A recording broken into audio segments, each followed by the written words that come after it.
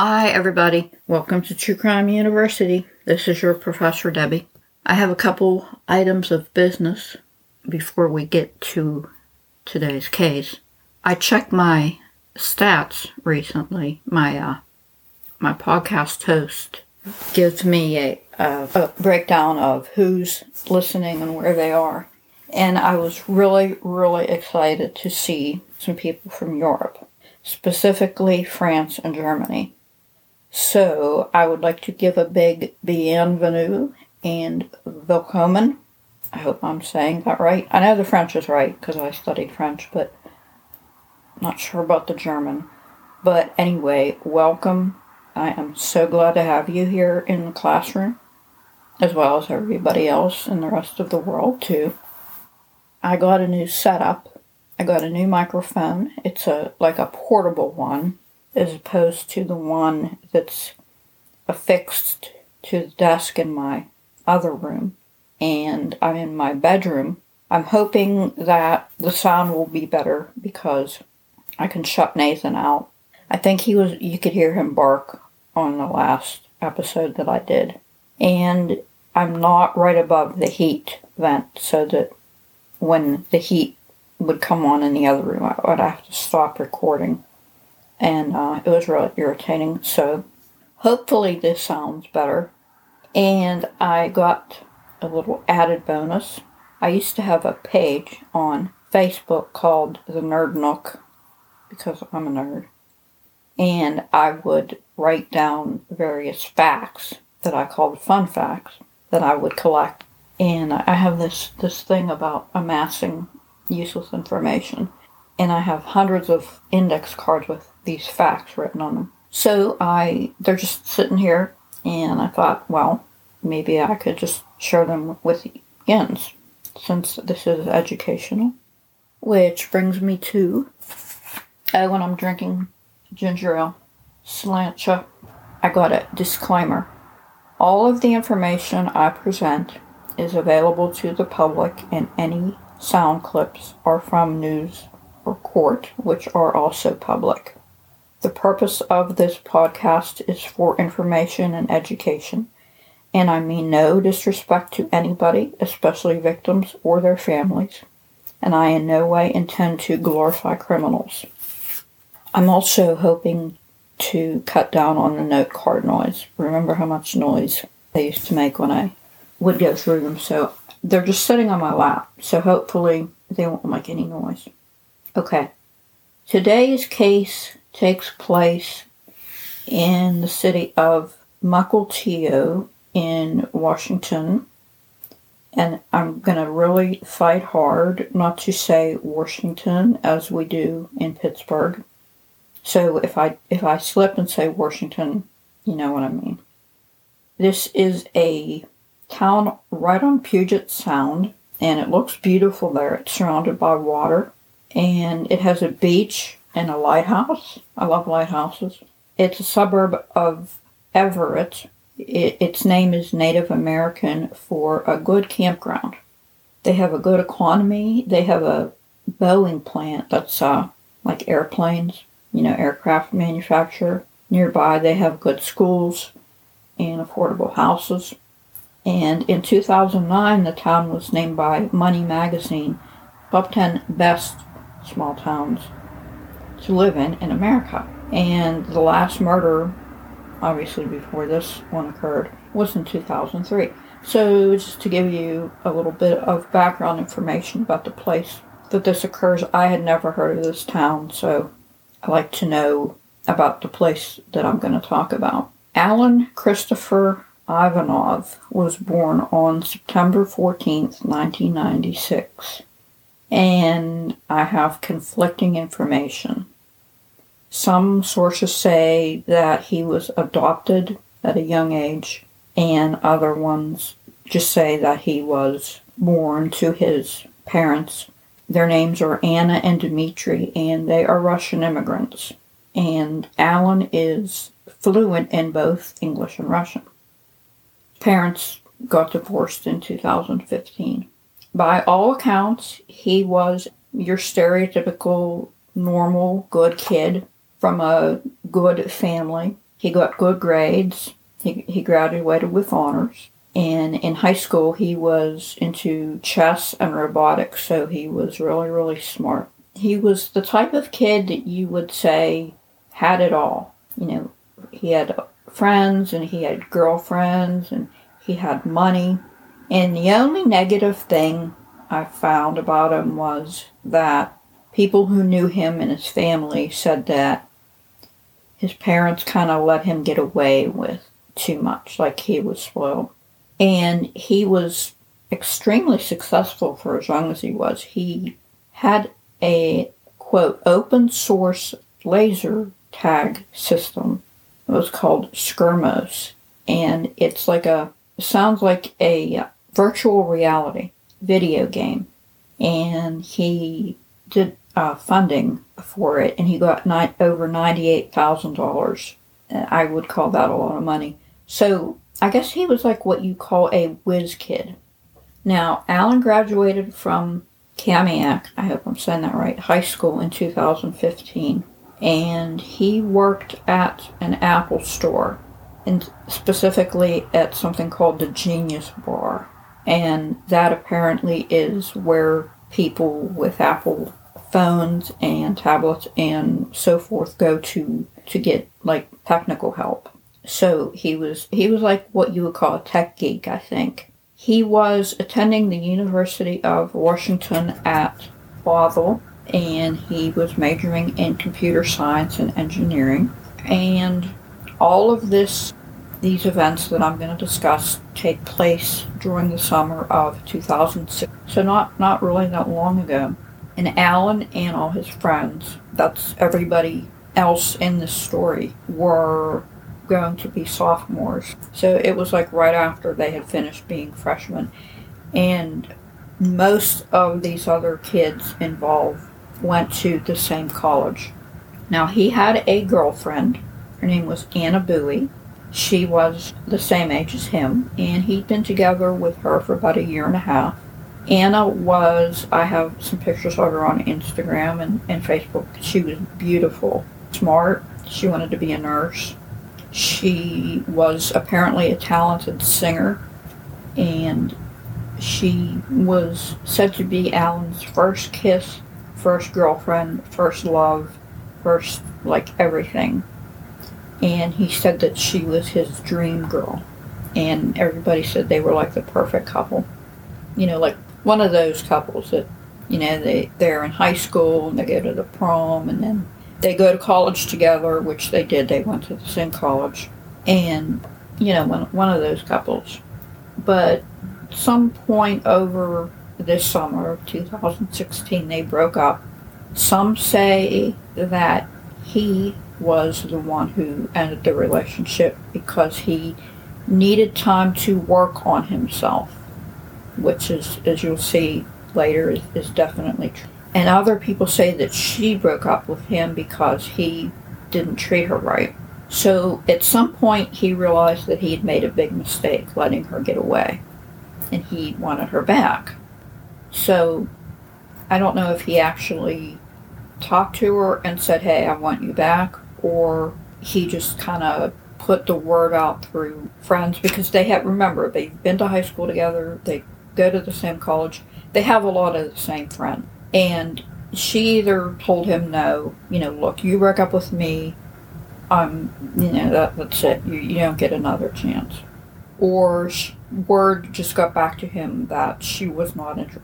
And he would later say that she sent him pictures from Snapchat. If you don't know what that is, it's like it's more something that younger people use. It's the one with the filter that you take pictures of yourself and you got like the bunny ears or the dog nose. And I have never done anything like that.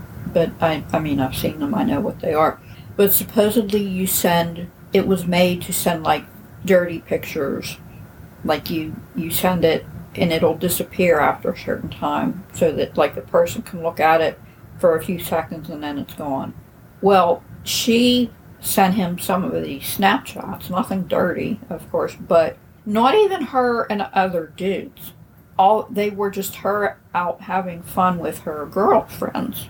And he said that these were, quote, hurtful, because I guess it was like, look at me, I don't need you, I'm out, I've moved on, and I'm out having fun without you.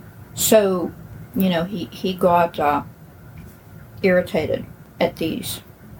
So he started hearing rumors that she was seeing other boys, and he didn't take it too well.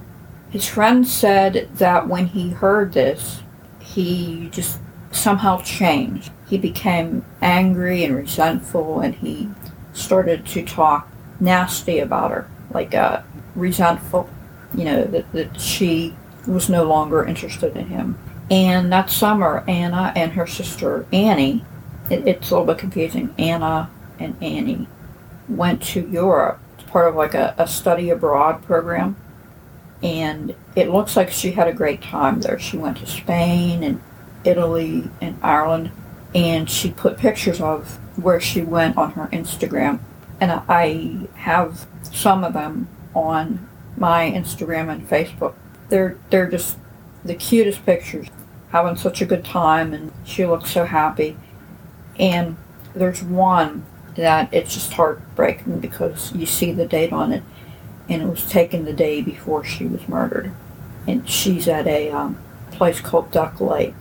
So sometime in July, Allen goes to a Cabela's store. That is, if you don't know what that is, that's like a hunting and sporting goods store.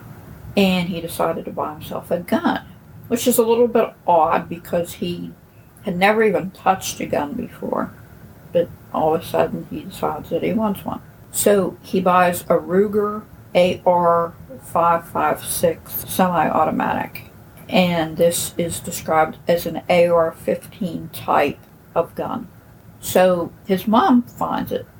And she's like, what the fuck is this? And she apparently knows something is going on. And she's like, you don't need a gun. So she tried to take it back to the store, and they wouldn't take it back. So instead of, hiding it or getting rid of it or somehow keeping it from him, she just gives it back to him. She's like, here you go. So his friends say that he became obsessed with Anna, like in a negative way. He would make remarks about killing her and that he wanted revenge and just like these dark thoughts. And he started getting on social media, which was odd for him because he'd never done. He started an Instagram account and a Twitter account.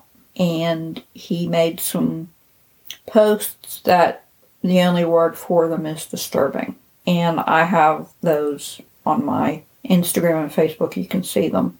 He took a picture of the gun with some bullets.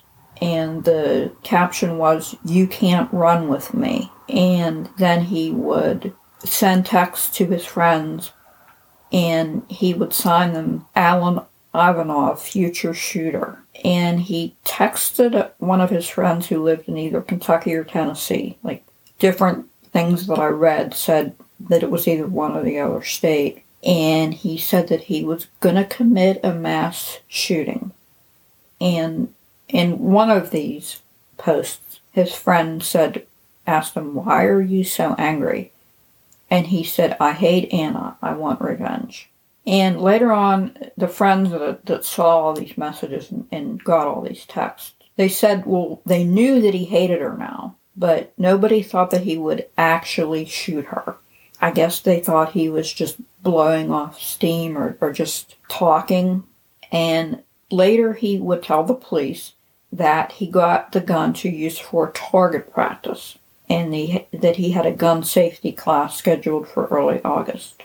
But more disturbingly, he told his friends that the gun was a symbol of power and made him feel powerful when he held it. So, July 28th, Anna's out of town, and that is the day when she takes the last picture of her on that lake.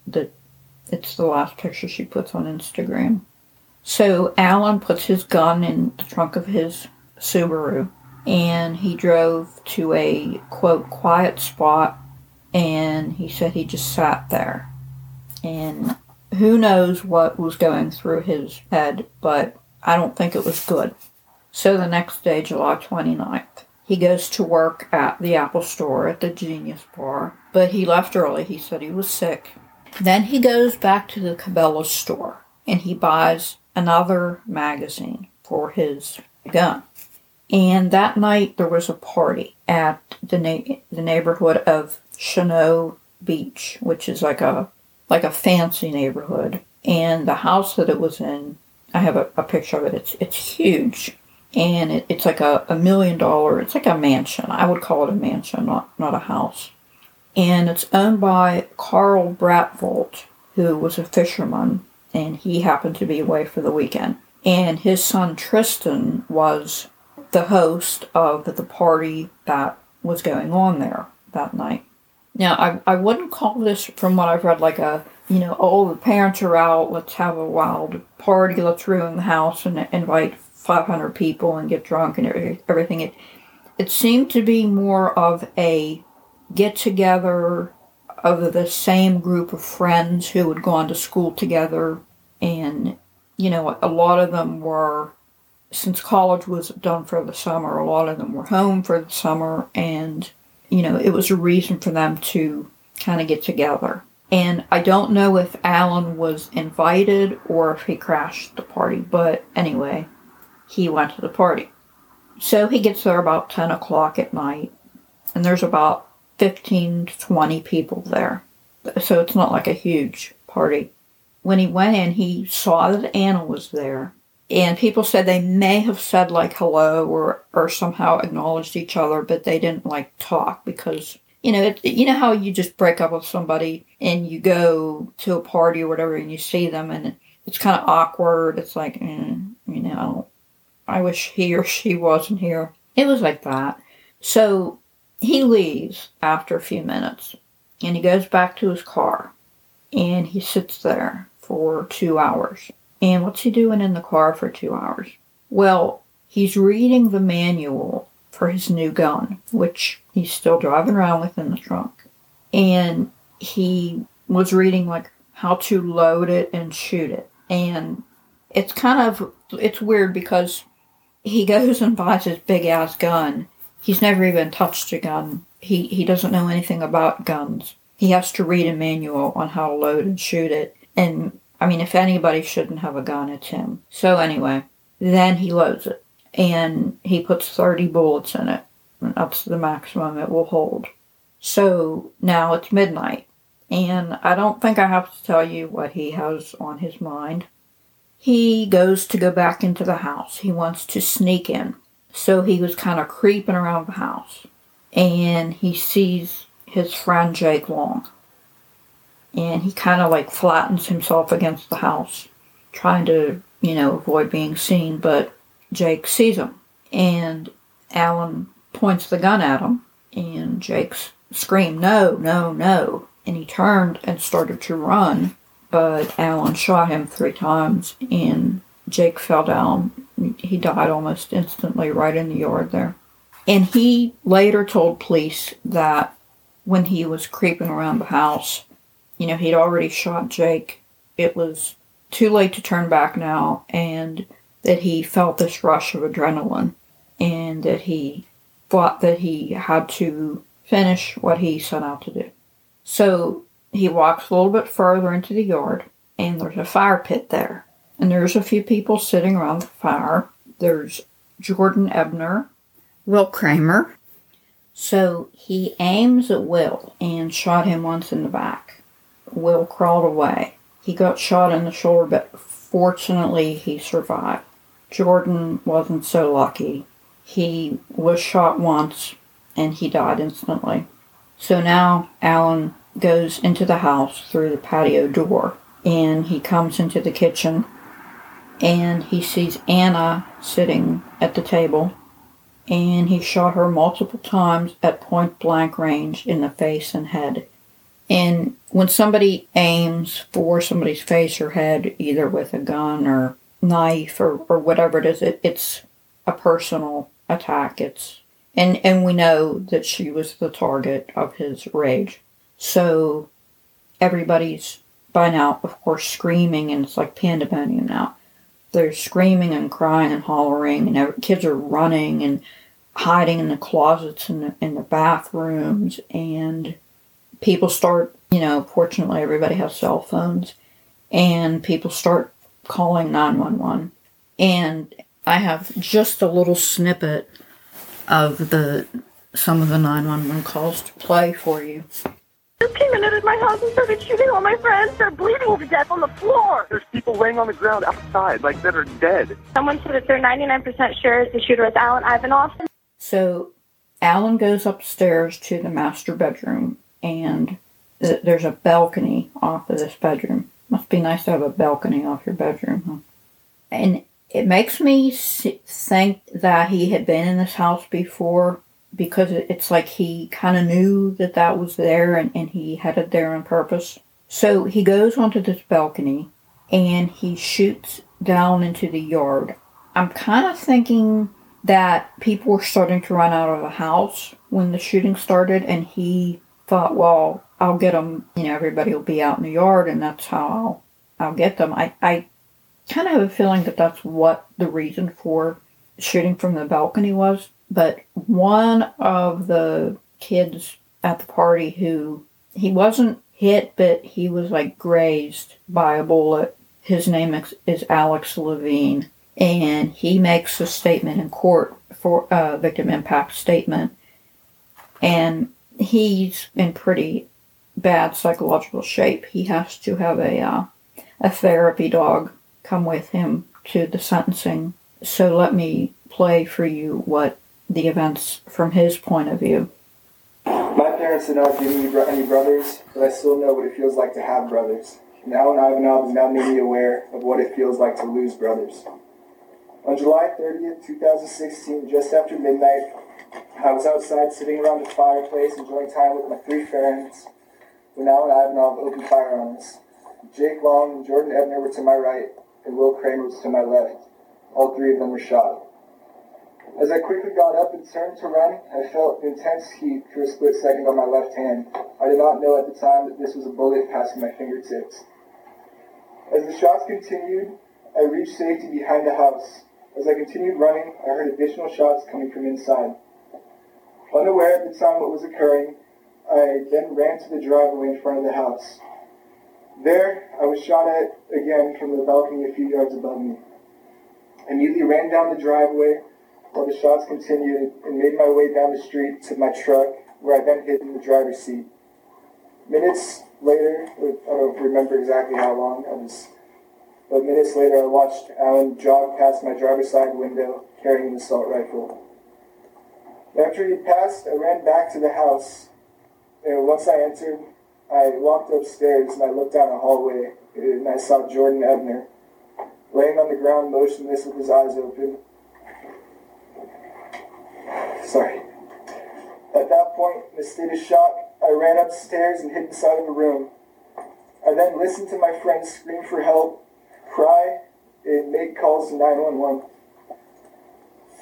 Eventually, when the police arrived and we were evacuated from the house, Jordan had been moved by the door, and I walked past my best friend laying on the ground with a bloody shirt and his eyes staring blankly towards the ceiling. Over many years, I'm okay, I'm sorry.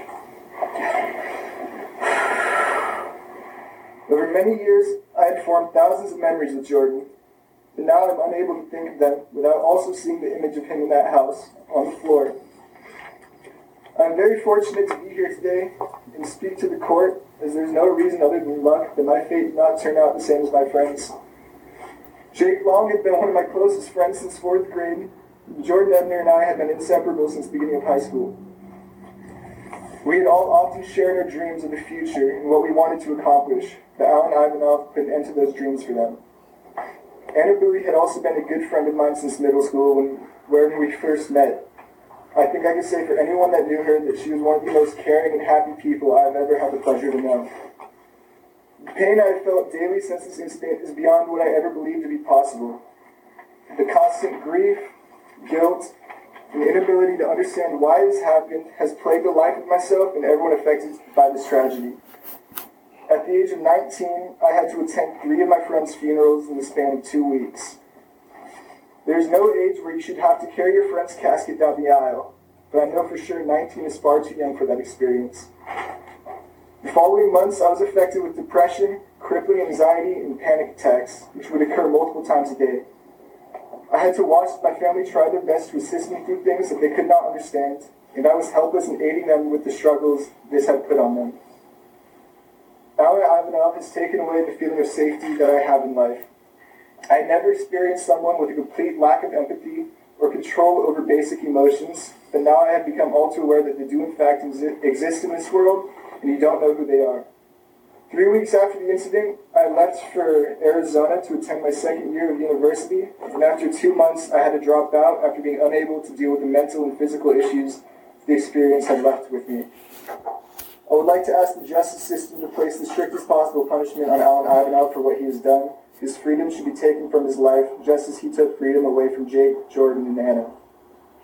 Through prescriptions and countless hours of therapy, I have stopped letting this event have a complete control over my life. But even with the emotions numbed, I will never be able to completely escape them.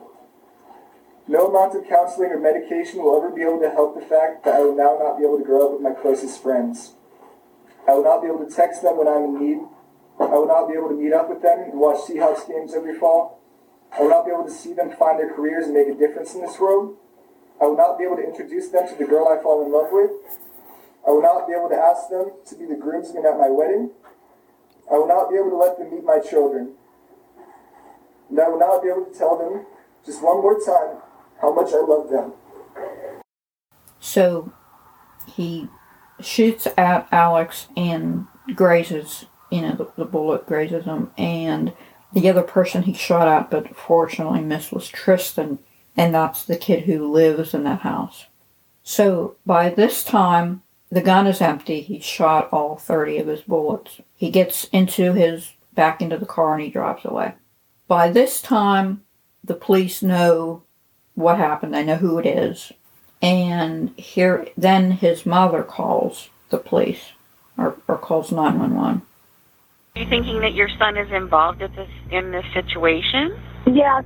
He was driving to Portland, then he got stopped by the cops. And supposedly, before he drove away or while he was driving, he called one of his friends and he was crying. And he said, quote, "I just killed my ex-girlfriend. What's the best way to kill myself?" Well, he was out of bullets, because that would have kind of been the obvious answer. And most people who commit mass shootings, which is what this would be classified as, do plan to commit suicide at the end. So I think that's what he had in mind. So the police use, how they can triangulate, cell towers and figure out where he is based on the cell phone. So they found him. He was going south on Interstate 5, which was 100 miles away. So at 1:50 a.m., they stopped him near the town of Chehalis. I don't know if I'm saying that right. But that he pulls over and he surrenders peacefully. So he gets in the police car, and this is the police body cam. I'll play it for you. Driver, step out of the car and face away. Do it now. God, please forgive me. God, please let me die. So he tells the officer when he's in the car that he said, yeah, he shot people, but it was an accident, and he was confused and not thinking straight. Dude, you walked into a house with a loaded semi-automatic assault rifle. That was not an accident. So he's booked in the Snohomish County Jail, and meanwhile at the Bratvold house, where the party took place, police and EMS come just after midnight, and they would find 3 dead and 1 wounded. Remember, Will Kramer was the kid who was shot in the shoulder. He also went to the University of Washington with everybody else, and he was 18. He would be in Harbor View Medical Center until August 15th with his shoulder injury. And the Dead victims were, of course, Anna, 19-year-old Jordan Ebner, who was from Lake Stevens, and he was attending Everett Community College. He was described as disciplined, respectful, friendly, and on track to pursue aviation. And it makes me wonder if, because the Boeing plant was nearby, if he planned to work in that industry someday. And you will hear his dad later on at the sentencing hearing say some words. And he wears a wristband that says, "Live love for Jordan." I guess that was a saying, like, I'm not sure. I'm sure there's a story behind that. But that's sort of the saying that's associated with Jordan. And he was into baseball. And the other victim was 19-year-old Jake Long. Remember, that was the first person shot. He was from Everett. He originally went to the University of Southern Florida, but he was homesick, so he came back to go to the University of Washington. And he played baseball too.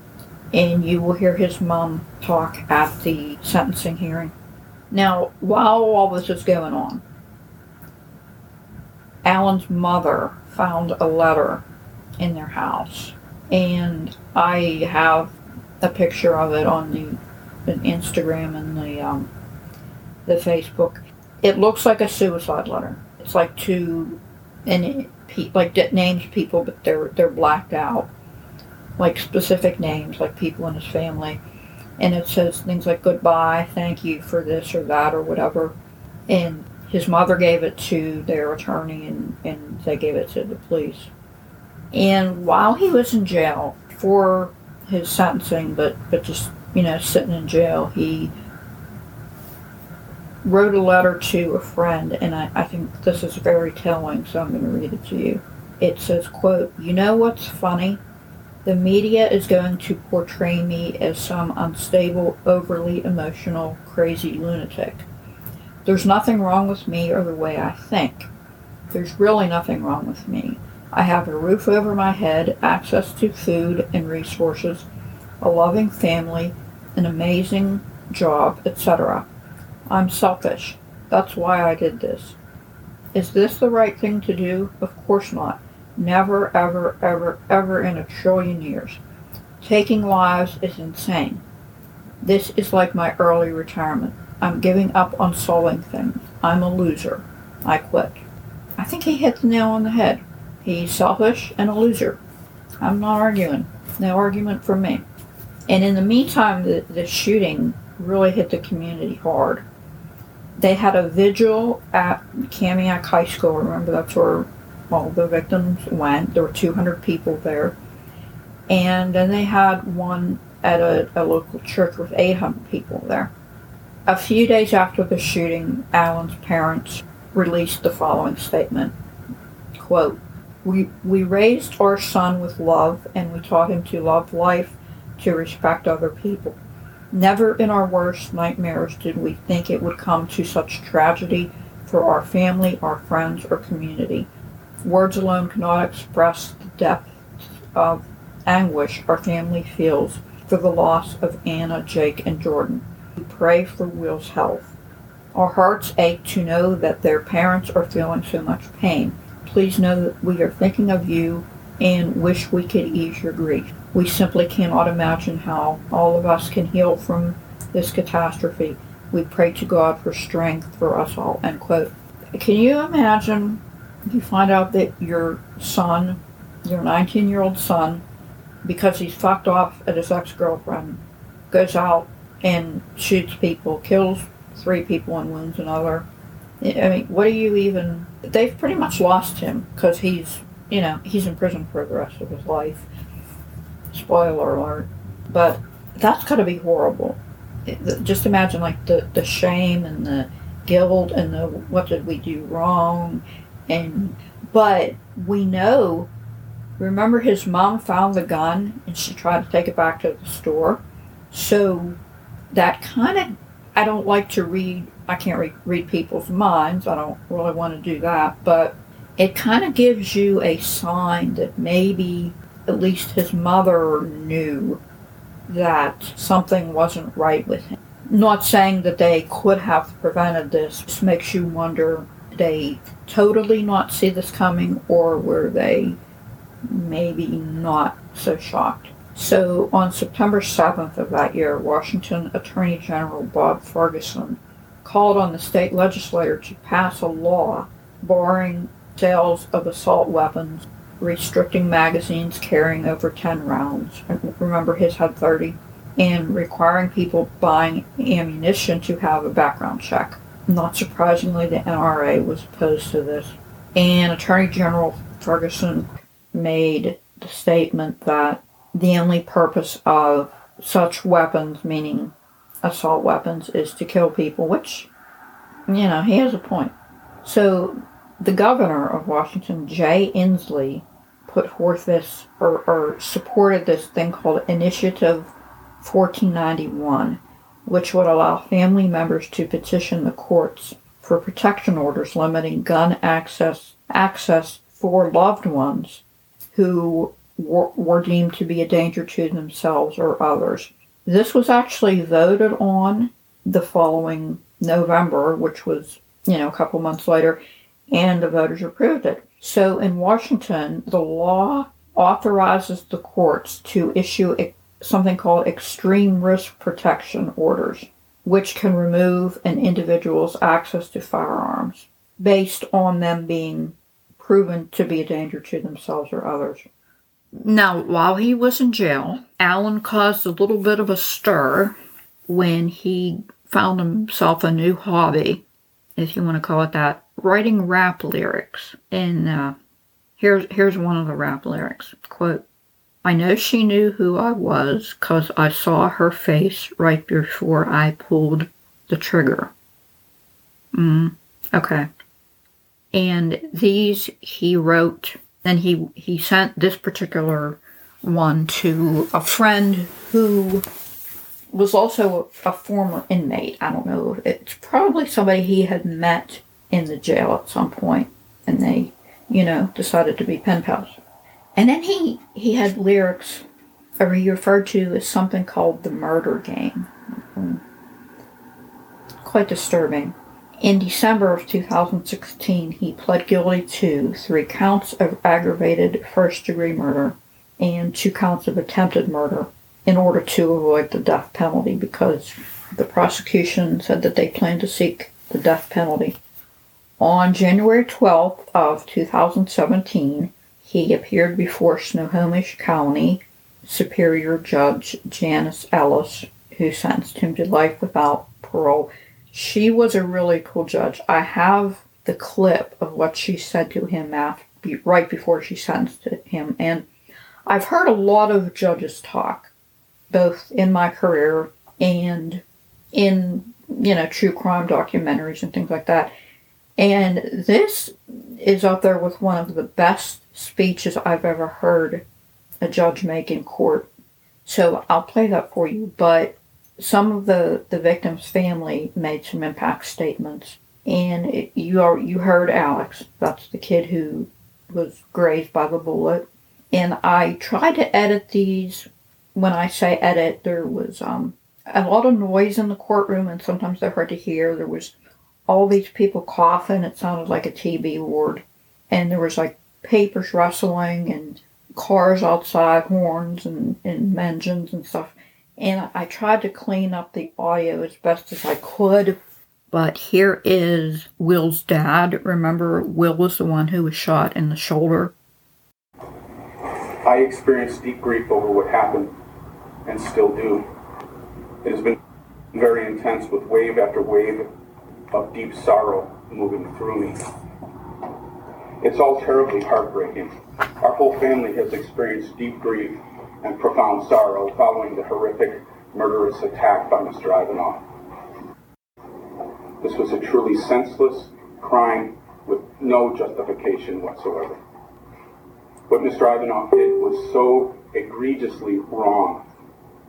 He took the precious lives of 3 innocent young people from us. That they lost their lives at such a young age is beyond tragic. My son Will says they were the best of us. He says, I miss them so much.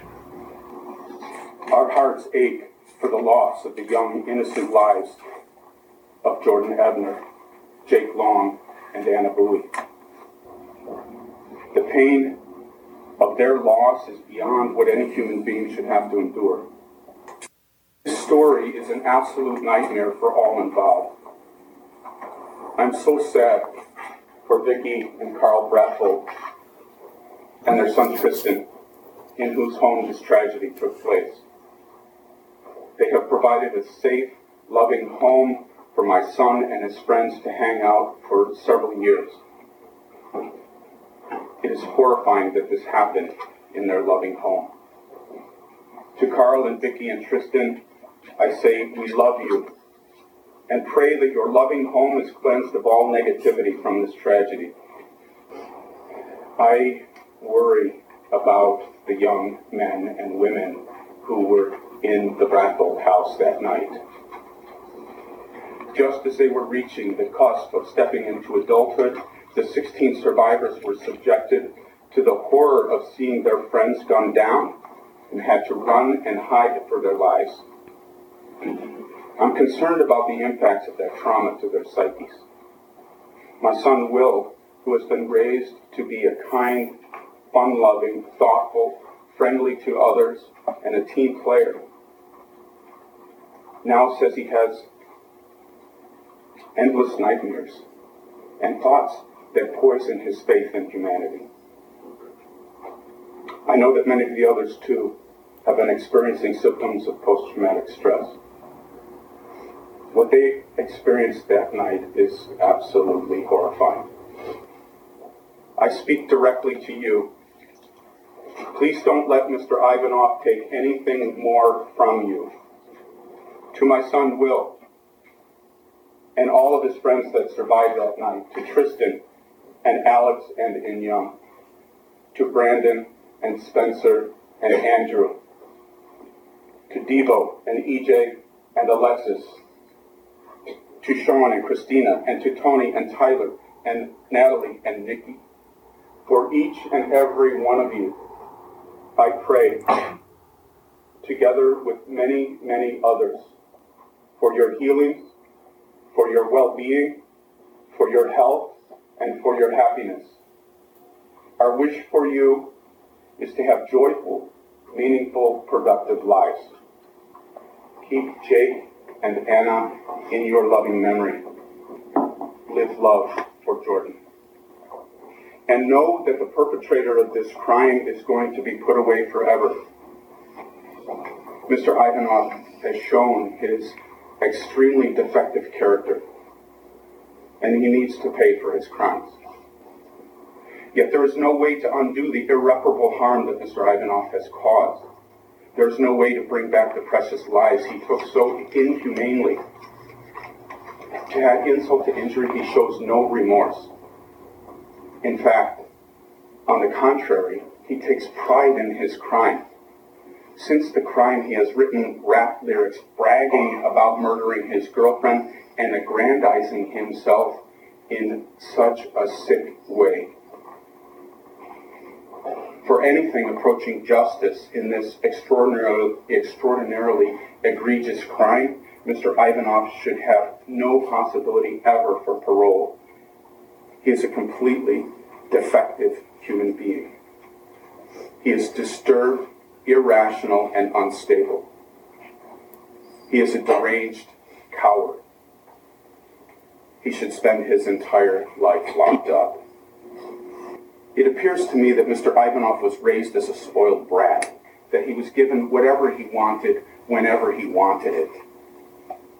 It appears that he never heard the word no, and a monster was created, such that when Anna Bowie didn't want to get back together with him, he couldn't take it. He felt powerless, and he lost it.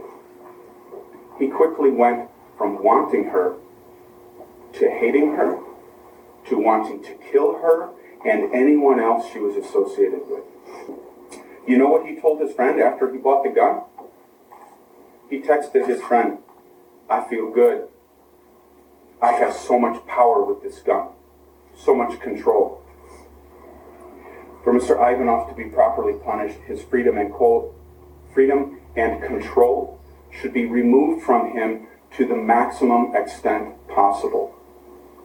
Okay, and here is Anna's sister Annie, and she's soft-spoken. She's a little bit hard to hear, so I hope you can hear this okay.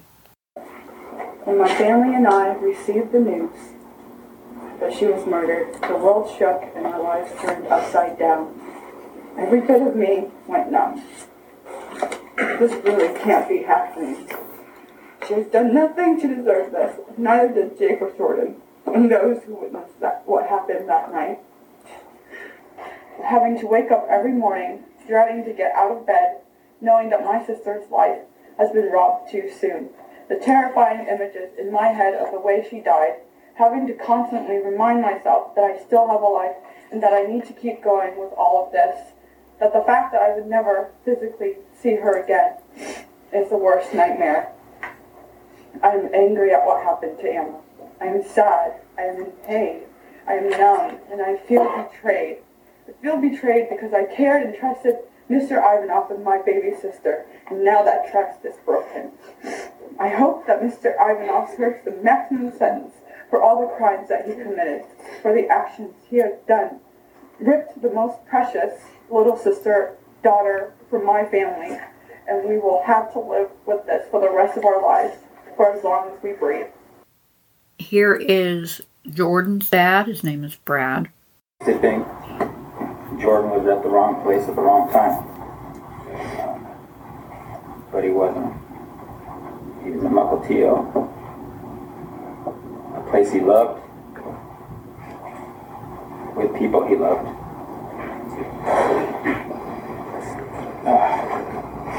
He loved his friends so much. And then there's a coward with a gun who comes and takes it all away.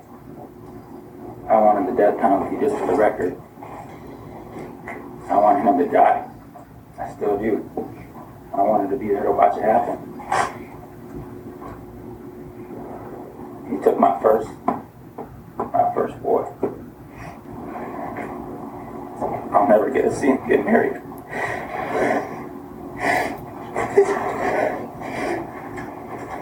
I have kids.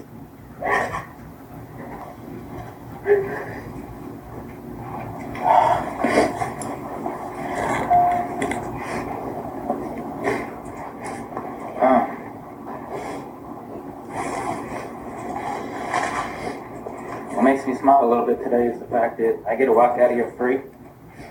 Everybody in this room gets to walk out of here free, except for him. We get to leave here and go be with family, go visit a friend. We can go to the beach or the park, a movie, a ball game.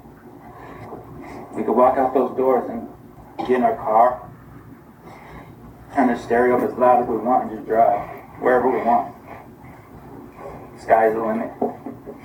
For him, not so much. It means 20. 20 is supposed to be the best years of your life. He'll be in prison. It puts a smile on my face. His 30s, he'll be in prison. 40s, he'll be in prison. 50s, 60s, 70s, 80s, 90s. That puts a smile on my face. I know mommy and daddy are going to try to protect him with money. It's prison. Money can only get you so far. Hell, it might make it worse. He'll experience pain, mentally, emotionally, physically. That puts a smile on my face. Life in prison is great.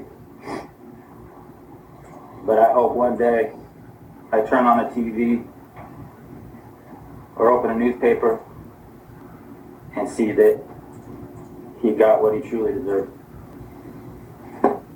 Coward, that's all I got. And finally, Jake's mom, her name is Autumn. And it's so heartbreaking because before she talks, she goes up to the judge and she sets this vase on the shelf. And she said, this is Jake. He was cremated, and here he is. And it's just so sad that she has to carry her baby around in a jar. So here's Jake's mom. I no longer have Jake in person, so I chose today to bring him with me. This is what I have left of my son. Ashes, and then bits of my mantle. My life was shattered on July 30th, 2016. That was the night that Jake was brutally and senselessly murdered by Allen Ivanov. As a parent, you spend your entire life panicked that something will happen to your child. You hear of children lost too soon to cancer, accidents, and less often violence. You say to yourself, I could never survive that if it happened to me. I can't imagine what that is like. And that statement is true. You cannot comprehend the overwhelming pain caused by child loss unless you have lost your child. There are no words to adequately describe how horrific it is. The pain begins behind my eyes. It constricts my throat. I feel like I can no longer swallow. It seeps down into my chest where my heart is squeezed to the point that I'm just sure it's going to explode. Somehow it doesn't, so the pain continues to my stomach, where it burns and twists into aching, painful knots. I know that there has to be no way that my body will make it another minute. How could it? It hurts too much. But somehow I take that next breath. I think that some people believe that the worst feeling when you've lost a child would be to go to bed at night and face repeated nights of sleeplessness, to relive the violence and sadness and horror of losing your child. But I can tell you that is not true. Eventually you cry yourself into exhaustion and you fall asleep. And the worst part is when you wake up, you see the sun shining, you take a deep breath, you roll over, and then it hits you. Your baby is dead. My sweet Jacob is dead. It's not a new day. It's the continuation of a repeating nightmare. Jake is gone. He is dead.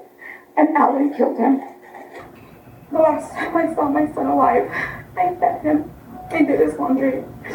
And I sent him home with a big bag of leftovers, much to his resistance. He stated he couldn't eat them because he would be leaving in 2 days for orientation. That said, he humored me. He gave me a big hug. He said, I love you, Mama. And he left. The next time I saw my son was at his viewing. He no longer looked like Jake. His face was caked in makeup. His essence was completely gone. He was cold to the touch. And as much as I squeezed his hand, he did not squeeze back. The cremation director came in to let me know he would return Jake's funeral clothing to me and that he would remove it prior to cremation. I began to sob, and I said, no, I can't do that. They said he'll be really cold, and I can't let him go. On a cold metal gurney, naked to a ball of heat that would reduce my son to nothing more than ash and pebbles. I asked that he keep his clothing on, and I had him wear his favorite moccasins so he would be comfortable. I then asked them to cremate him in his casket so that he wouldn't be so scared. Eventually, I had to walk away and leave my son's body, knowing I would never see or touch him again. Allen Ivanov has stolen so much from so many people. The impact of his actions has had a ripple effect. 3 innocent children are dead because Allen killed them. 18 lives have been irreparably broken and damaged by the horrors they witnessed that night. Hundreds of friends and family members feel helpless as they and the entire community sit in shock, broken and hurting. But we will rebuild. We will find a way to honor the memories of Jake, Anna, and Jordan. Allen put his own selfish wants above the sanctity of life. Allen's story isn't about Anna. It isn't about love, and it isn't about a broken heart. It is about a man who wanted to feel what it was like to kill people. about a man who wanted others to think that he was in control and wanted to be the center of attention. So what I am thankful for today is that today, Allen, your story ends. Okay, after all those, Allen, the defendant, spoke, and here's what he had to say for himself. You have prepared a speech. I'll read aloud. The most precious thing any of us have is life. One's own life and the lives of those near to us. Life is more sacred than anything. We are only given one life, our one opportunity to live, love, grow, exist. On July 30th, hopeless, suicidal, and outraged with jealousy, I violated the most fundamental trust of our community by taking the lives of 3 and harming the 4th. In the process, not only did I deprive 3 individuals of all the promise, joy, and experience of a lifetime, but I also caused untold anguish, suffering, and pain to an entire community. I cannot imagine the agony of a parent losing a child, but I'm devastated by the enormity and finality of my misdeed. I have ruined my life. I have caused my family a lifetime of sadness and loss. I have ended all my friendships. So even though I cannot put myself in any of your places, I do have an idea of how completely awful my actions were and the damage I have caused, damage which cannot be undone. I want to apologize wholeheartedly to all those whose lives I've taken, Anna, Jordan, and Jake, and all of you whose lives have been so darkened by my actions, parents, relatives, and friends, as well as Will and his loved ones. I understand that this has been a nightmare for all of you. It certainly has been for me, and I don't know when, if ever, the darkness of my crimes will lift. I wish to share that not a single day has gone by for me without reflection and remorse. I have cried my eyes out day after day. While I've been portrayed as a cruel, heartless monster and this murder has been judged as premeditated, I want everyone to know that I did not intend for events to unfold as they did that night. In a moment of shock, I pulled the trigger because I couldn't control my emotions, not because I was born a cold-blooded killer. I don't know what I thought would happen. I waited outside that house for hours, my heart racing like it would explode. And when I was discovered, it all happened so fast. Satan was in control. I have replayed the events over and over. How could I have done this? I cannot say, but I know that it was not my intention to take anyone's life. I never, ever was a violent or vindictive person, and until that night I was more straight and narrow than anyone I know. Dear Anna's family, perhaps anything I say will come off as self-serving and offensive, but please hear me out. Anna visits me in my dreams and talks to me all the time. I cannot explain how much I loved her, and how much I still and forever will. I'll never be speaking to the public again. I forfeited that right. However, I'd like everyone to hear loud and clear that it was the ease of acquiring a gun that enabled me to act on my emotions. I don't mean to absolve myself of guilt or dodge responsibility, but I know for a fact that even in the feverish state that I was in, I never could have done this with my hands. I wish they never sold me a firearm, and I wish I was never legally allowed to buy one. I hope there will be continuous effort to change the gun law so that others cannot make such a tragic mistake. I would give anything to undo what I have done. If I could give my own life to bring the lives of Anna, Jordan, and Jake back, I would do so in a heartbeat. There is no justification for what I did. I take full responsibility, and I will spend the remainder of my life striving, however I can, to make amends for this horrible deed. Again, I am so sorry for causing all of you to be here today, and for causing so much senseless pain. I will forever pray for the victims, their families, friends, our community, my family, and everyone who has suffered from this tragedy. May God be with all of you. I'm sorry. Can you get over this, dude? He has the balls to blame the gun store for selling him a gun. Are you serious? And then he said Satan was in charge? Really? Are you seriously gonna use the devil made me do it excuse? That's like literally the oldest excuse there is. So remember what I said? I think it was last episode or the one before, about every criminal I've ever met, they can't take responsibility for their actions. Do you see that here? I mean, it's like glaringly obvious, and, well, the judge agrees. Here's the judge. Mr. Ivanov, when you entered your guilty plea, you completed your statement of defendant on plea of guilty. You stood before me and acknowledged, as I read your statement, that you intentionally and with premeditation killed Anna Bowie, Jacob Long, and Jordan Ebner. Today you stand before this court and say you didn't intend this. Explain yourself. You stand by your statement that with premeditation you killed Anna Bowie, Jacob Long, and Jordan Ebner? Yes. And that you discharged your firearm with premeditation in an attempt to murder Will Kramer, Tristan Bradbold, and Alex Levine? Yes. Yes. Mr. Ivanov, the case, the charging document, the affidavit of probable cause, they don't begin to capture the horror, the nuance, the impact of your actions, of your premeditated crimes. Today, in this place, some of that has been shared.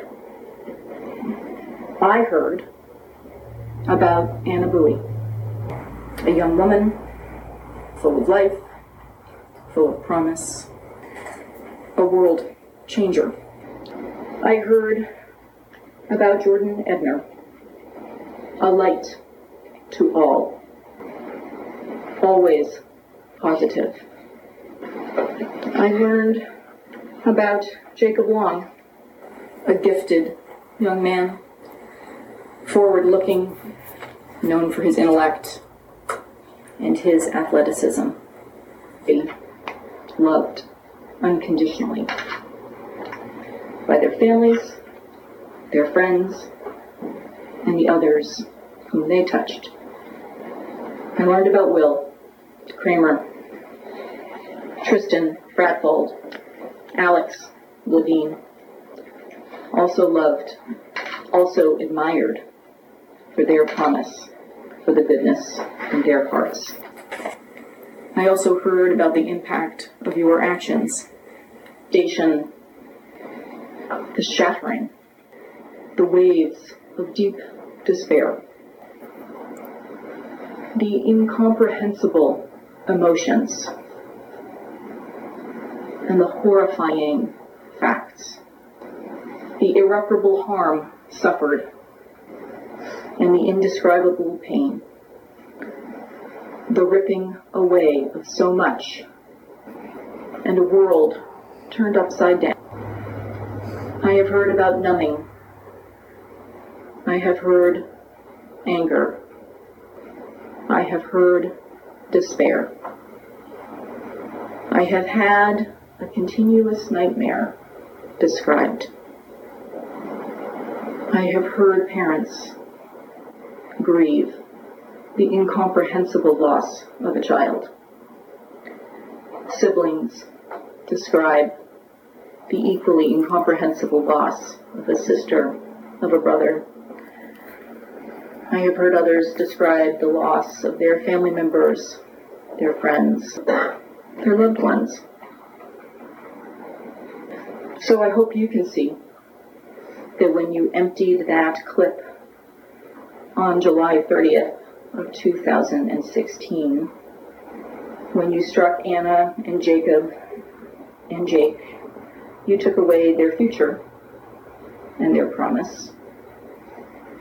And when you shot Will and you shot at the others, all gathered for an evening in Mukilteo, you harmed all who love them, who value them, and for those that died, everyone who misses them.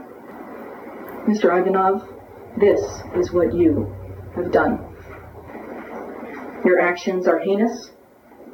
They are unpardonable. You deserve to be separated from society for the remainder of your life, and you shall. There is no just punishment other than to separate you from society for the remainder of your life, and that shall be the sentence of this court. It is the court's view that this is both just punishment and necessary to protect the community. So he will be spending the rest of his life in the Washington State Penitentiary in Walla Walla, known as the Walls. He's now 24 years old, and he has some pretty famous people in there to keep him company. Gary Ridgway, you remember the Green River Killer? And Kenneth Bianchi, he's half of the duo known as the Hillside Stranglers. While he is in prison, he's working on his associate's degree, and he is involved in something called sustainable practices, and I had to look that up. And apparently it's like green stuff like building and energy, transportation, climate protection, waste reduction, recycling. I'm glad he's doing something like that because obviously he's a brilliant dude and he had such a bright future and he literally just threw it away, just threw his life away. So hopefully he can do something good in prison with his intellect. And then I found out something extremely disturbing. He's on something called meetanninmate.com. And yeah, that's what you think it is. You know, they have like Matchmaker and Match.com and stuff like that. It's a service that lets inmates meet pen pals. So I saw this, I'm like, what the fuck? So I looked at this site and I got his profile with his picture and his, you know, he's like, I'm looking for blah, blah, blah. And I shared it with you. It's not, I hope Yins don't write to him, but I just wanted Yins to see this. I couldn't get over this. I'm like, why is this a thing? First of all, why do inmates have access to email? Why are they allowed on the internet? I seriously don't understand that. And it's just beyond me. And I've heard people complain about people in prison are like, oh yeah, they shouldn't have TV and they shouldn't have this and that. And I don't agree with that. I mean, they have to have something to do because, take my word for it, if they didn't, it would be hell on the people who have to work there, like the COs. You have to have something to keep them quiet and busy, or what they do is they riot and they start trouble. And you need a method of behavior control, like a reward system. You know how they have jobs, then they can earn some money and get stuff out of the commissary, like there some treats and whatnot. If prisons and jails didn't have programs like that, like activities and the jobs and the commissary, they would just go nuts and be trouble. But I think that the access to the internet is just taking it too far. I mean, that's just my own personal opinion. But I have a funny little story while I'm thinking of it. One time I went into our jail to, I was doing a pre-sentence investigation on somebody who was in jail, and we would have to go in and talk to them. And I went into it's called a pod, and it's like there's a big, like, open area. They have tables, and it almost looks kind of like a cafeteria. Like they have tables they can sit at, and they have a couple TVs they can watch. And I noticed all these inmates gathered around the TV staring at it. Like, they were absolutely, totally enraptured by whatever was on TV. And I'm thinking, like, at the angle I was at, I couldn't see what they were watching. I'm like, what are they so interested in? What is so fascinating to all these inmates? And it was Oprah. And I I don't know why, I just, that was so funny. I mean, it was just like, okay. But, I mean, you gotta give them stuff to do and keep them quiet. So, the only other good thing is that there is a scholarship in Anna's name. And I have the information for it on my the Instagram and Facebook. Plus, I put a link to it in the show notes so that if you want to donate. I did make a donation on behalf of True Crime University. It's called the Anna Bowie World of Hope. And because she studied abroad, she went to Europe, remember, and she had such a good time. The scholarship is for people, students at the University of Washington who want to study abroad. That's what it's for. So check that out.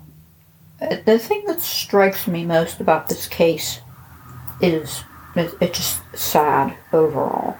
These people were 19 years old, and their lives are gone for what? For nothing. And I think it was Will's dad who said in court about all these people with PTSD. I mean, Alex has to have a therapy dog with him. I'm glad he has the dog. He's cute. He's white, or she, or whatever, was with him in court. And, I mean, that's, you know, they're going to be messed up for life. Every person who was at the party was affected, even if they weren't physically hurt. They were still there. And, I mean, it has to be a terrible thing to have to witness. And Allen himself, I mean, we know he was smart. He had literally had everything. He had money. He was a good-looking kid. He was smart. And he just threw it all away. Which brings me to the psychology of him. I'm not aware of any diagnoses or mental illness, any psychiatric evaluations or anything that he's had. I think he said it best in that letter when he said he was selfish. I mean, I really think that that's the best explanation. And the words that come to mind are spoiled brat. I know that's not a diagnosis, calling somebody a spoiled brat, but you can't say that he snapped, because this was something that was very much planned out and thought about. I mean, he purposely went to the gun store. He bought the rifle. And then he even went back and bought more ammo. He sat there in the car for 2 hours before he went in and shot at people. That's probably the biggest sign of premeditation. And what he was talking about, you know, with his social media. Hey, look at my big gun. Look at me and my big ass gun. Aren't I cool? Aren't I, you know, I'm going to kill people. I mean, he literally bragged that he was going to kill people. And I really think that he planned to kill himself after he was done, but that he ran out of bullets. Oh, I said I would give you some fun facts. So, here's one. Fish can cough and yawn. I'd like to know how they know this. Here's a disgusting one. Rooster combs, you know, those like red, floppy, like skin things on roosters, are often used by French and Italian chefs to garnish poultry dishes. Ugh.